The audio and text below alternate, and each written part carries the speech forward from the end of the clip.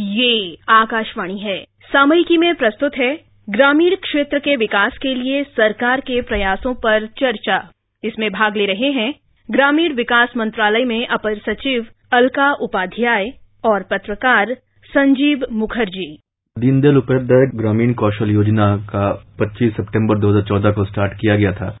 ये योजना ग्रामीण युवकों व युवतियों को ट्रेनिंग और स्किल देने के लिए चालू की गई थी। मैम, इस स्कीम का अब तक का क्या अचीवमेंट रहा, इसके ऑब्जेक्टिव्स क्या रही? सबसे पहले तो मैं दीनदयाल उपाध्याय ग्रामीण कौशल योजना के बारे में आप लोगों को बताना चाहूंगी।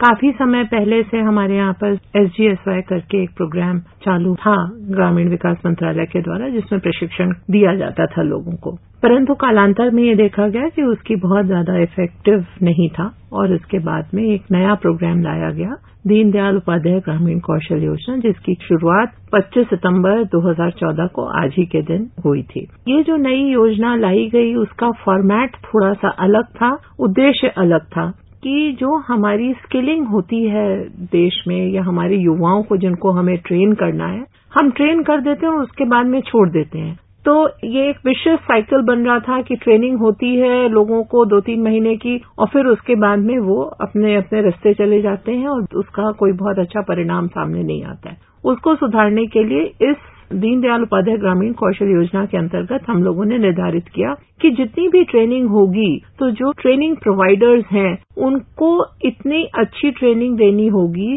कि कम से कम 70% हमारे बच्चे किसी न किसी रोजगार में जुड़े। तो जो प्रोग्राम का ऑब्जेक्टिव था वो ये था कि एक अच्छी state of the art institute में, जो हमारे ट्रेनिंग इंस्टीट्यूट हैं DDU-GKY के, वहां पर ट्रेनिंग दी जाए।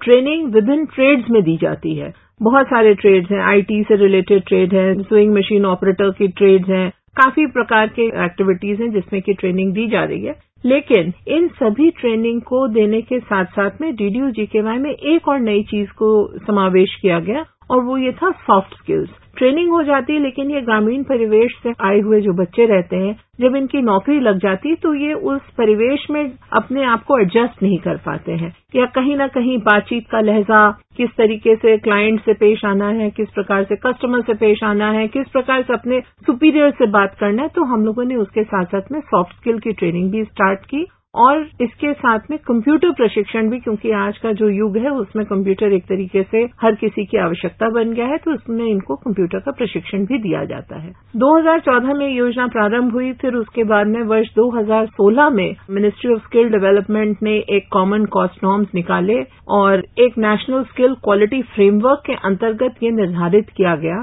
कि जो भी ट्रेनिंग होगी उसका एक सर्टन माप होगा या जिसका कि एक सर्टन स्टैंडर्ड होगा, जो कि विशेषज्ञों के द्वारा बनाया गया एक करिकुलम होगा, ट्रेनिंग मेथोडोलॉजी होगी, उसके अनुसार बच्चों को ट्रेन किया जाए। तो नेशनल स्किल क्वालिटी फ्रेमवर्क में विभिन्न प्रकार के ट्रेड्स, जितनी जिसकी लेवल होगा उसके नंबर ऑफ आवर्स निर्धारित किए गए और ये भी तय किया गया कि कोई भी ट्रेनिंग होगी तो प्रति घंटा उस पर इतने रुपए का व्यय किया जाएगा। DDU-GKY में एक और चीज पर हम लोगों ने विशेष रूप से ध्यान दिया कि हमको ये लगा कि 8-10 दिन की ट्रेनिंग से बहुत फर्क नहीं पड़ता है। आवश्यकता है कि हम इनको ट्रेनिंग सेंटर में ऐसे ट्रेड सिखाएं जो कि इनके लिए एक एसेट बने, इनके हुनर एक एसेट बने, और उसके लिए ये प्रयास किया गया कि लॉन्ग ड्यूरेशन ट्रेनिंग हो। हमारे प्रोग्राम में DDU-GKY में मिनिमम जो ट्रेनिंग है वो 3 महीने के कम से कम होनी ही चाहिए। और DDU-GKY में हम लोगों ने एक ये भी प्रयास किया कि ये ट्रेनिंग रेसिडेंशियल हो। इसका एक बहुत अच्छा प्रभाव रहा। बच्चे अपने ग्रामीण परिवेश से पहले ट्रेनिंग सेंटर में आते हैं, किस प्रकार से लोगों के साथ मिलजुल के रहना है। बच्चे जब यहाँ पर आते हैं तो बहुत सारी चीजों से एडजस्ट करते हैं, कई नई चीजें सीखते हैं। और जब रेसिडेंशियल ट्रेनिंग होती है तो सवेरे से लेकर शाम तक हर घंटा निर्धारित होता है कि इस घंटे में क्या होगा। ऑब्वियसली उससे गुणवत्ता भी बढ़ती है। तो ये इन उद्देश्यों के साथ इस कार्यक्रम को हम लोगों ने शुरू किया था। और आपने मेरे से ये प्रश्न पूछा कि अभी तक हमारी अचीवमेंट क्या रहे। बिल्कुल, तो मैं आपको ये बताना चाहूंगी कि आज की तारीख में लगभग 8,40,000 करीब बच्चों को हम लोग प्रशिक्षित कर चुके हैं और करीब करीब 5.4 लाख बच्चे आज की तारीख में इसमें प्रशिक्षित होकर कहीं न कहीं अपना जो प्लेसमेंट उन्होंने पाया है, करीब 63% बच्चे जो हैं हमारे प्लेसमेंट पा चुके हैं। एक और इसमें मैं बात कहना चाहूंगी कि हम लोग प्लेसमेंट सिर्फ एक कागज सेल्फ को नहीं मानते हैं। निरंतर किसी जगह में 3 महीने तक जब काम करते हैं बच्चे, हम उसको प्लेसमेंट मानते हैं। और पोस्ट प्लेसमेंट ट्रैकिंग 1 साल तक हम इन बच्चों की देखते हैं इस कार्यक्रम के अंतर्गत। और ये जब बच्चे, कई बारी देखा गया है कि अन्य राज्यों में भी जाते हैं काम करने के लिए, वहां पे एडजस्टमेंट के इश्यूज होते हैं, तो माइग्रेटरी सपोर्ट सेंटर्स की हमारी एक योजना है कि जो ये बच्चे जाते हैं जहां पर, वहां पे माइग्रेटरी सपोर्ट सेंटर्स रहते हैं, उनके रहने की व्यवस्था। तो इस प्रकार से हम लोगों ने अपना इस कार्यक्रम को आगे रखा है। मैम, अभी तक कितने ऐसे सेंटर्स खुल चुके हैं पूरे देश में? आज की तारीख में मैं अगर आपको कहना चाहूँ 1200 से अधिक हमारे सेंटर्स पूरे देश में। ग्रामीण युवक और युवती को डीडीजीओ में एनरोल करने के लिए क्या प्रोसेस?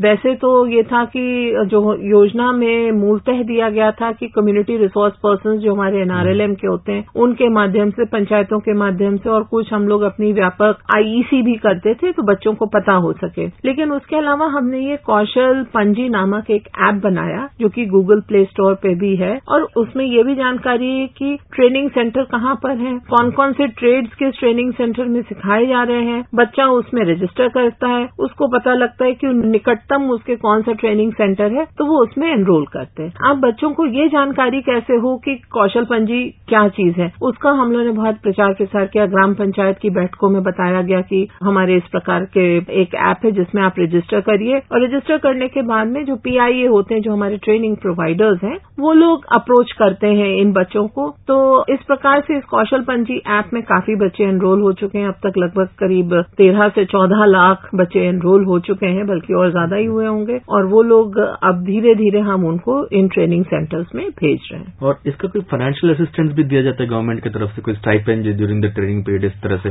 इसमें जो हमारा ये कार्यक्रम है, इसमें जो रेजिडेंशियल कोर्सेज होते हैं, उस रेजिडेंशियल कोर्स में तो उनका रहना, खाना और यूनिफॉर्म और जो उनको पठन पाठन की सामग्री है वो सभी दी जाती है। जो बच्चे बाहर से आते हैं उनको कुछ एक अमाउंट है जिसको उनको दिया जाता है आने जाने के लिए। इसके अलावा जो बच्चे वन टाइम प्लेसमेंट सपोर्ट भी हम देते हैं। जब उनको कहीं नौकरी मिलती है तो अपने घर से उस जगह तक जाने के लिए भी उनको हम लोग पैसा देते हैं। मैम, इसका जो ग्रामीण परिवेश में, जैसे आपने कहा कि कई सारे 8 लाख 8.5 लाख युवक युवतियां इसमें रजिस्टर्ड कर रही हैं, इस तरह की स्किल ट्रेनिंग का ग्रामीण परिवेश में जो अपलिफ्टमेंट होता है या जो रूरल जॉब मार्केट में, वो उसमें कितना इम्पैक्ट पड़ता है? रूरल जॉब मार्केट के लिए तो एक अलग स्कीम हमारी है, RSETIs, rural self employment training institute, जो बैंकों के माध्यम से चलाई जाती है। आज की तारीख में ये योजना विभिन्न बैंकों के माध्यम से सारे प्रदेशों में चलाई जा रही है, और लगभग हर जिले में हमारा एक rural self employment training institute है। क्योंकि जो DDU-GKY की परियोजना थी, उसमें यह था कि हम इनका प्लेसमेंट कराएंगे, और मोर और लेस वो प्लेसमेंट फॉर्मल सेक्टर में हो रहा है। और फॉर्मल सेक्टर कहाँ है? बड़े शहरों में। उसकी एक अलग लिमिटेशन है, बच्चों का अपने घर से जाना। तो जो बच्चे अच्छी तरह से प्लेसमेंट पा जाते हैं, जो लोग वहां रुकते हैं, उनके लिए तो DDU-GKY बहुत अच्छा है। लेकिन कई लोग ऐसे, और ग्रामीण मार्केट में भी आज की तारीख में कई आवश्यकताएं हैं, कई सर्विसेज हैं, कई जॉब्स हैं, उसको बढ़ावा देने के लिए हमारा rural self employment training institute का प्रोग्राम चल रहा है। ये भी कई सालों से प्रोग्राम चल रहा है। इसमें हम लोग अभी तक करीब 32 लाख बच्चों को ट्रेन कर चुके हैं, और जिसमें कि 62% महिलाएं हैं। ये मैं विशेष रूप से बताना चाहूंगी। ये महिलाएं स्वयं सहायता समूह की सदस्य भी हैं। इनकी जो ट्रेनिंग होती है वो बहुत लंबी, 3 महीने की नहीं होती है, छोटी छोटी ट्रेनिंग होती है। और उसमें किस प्रकार से agriculture related, dairy related, entrepreneurship development courses in RSETIs में सिखाए जाते हैं, और साथ साथ में इनको अपनी फाइनेंसिंग भी करनी आनी चाहिए। करीब करीब हमारी जो अब ये महिलाएं हैं, 63% सेटलमेंट है, जो कि कुछ न कुछ ट्रेनिंग होने के बाद में किसी न किसी प्रकार के व्यवसाय में जुड़ी हुई है। और ये एक बहुत बड़ा नंबर है जो कि बहुत तेजी से हमारी रूरल इकोनॉमी में मदद भी कर रहा है। आपका बहुत बहुत धन्यवाद हमारे साथ प्रोग्राम में पार्टिसिपेट करने के लिए। Thank you so much. सामयिकी में अभी आप सुन रहे थे ग्रामीण क्षेत्र के विकास के लिए सरकार के प्रयासों पर चर्चा। इसमें भाग ले रहे थे ग्रामीण विकास मंत्रालय में अपर सचिव अलका उपाध्याय और पत्रकार संजीव मुखर्जी। ये कार्यक्रम आकाशवाणी के समाचार सेवा प्रभाग द्वारा प्रस्तुत किया गया। इस कार्यक्रम के संबंध में अपनी प्रतिक्रिया आप हमें ईमेल कर सकते हैं। पता है AIRNSDTalks@gmail.com। ये कार्यक्रम फिर से सुनने के लिए लॉग ऑन करें हमारी वेबसाइट newsonair.com।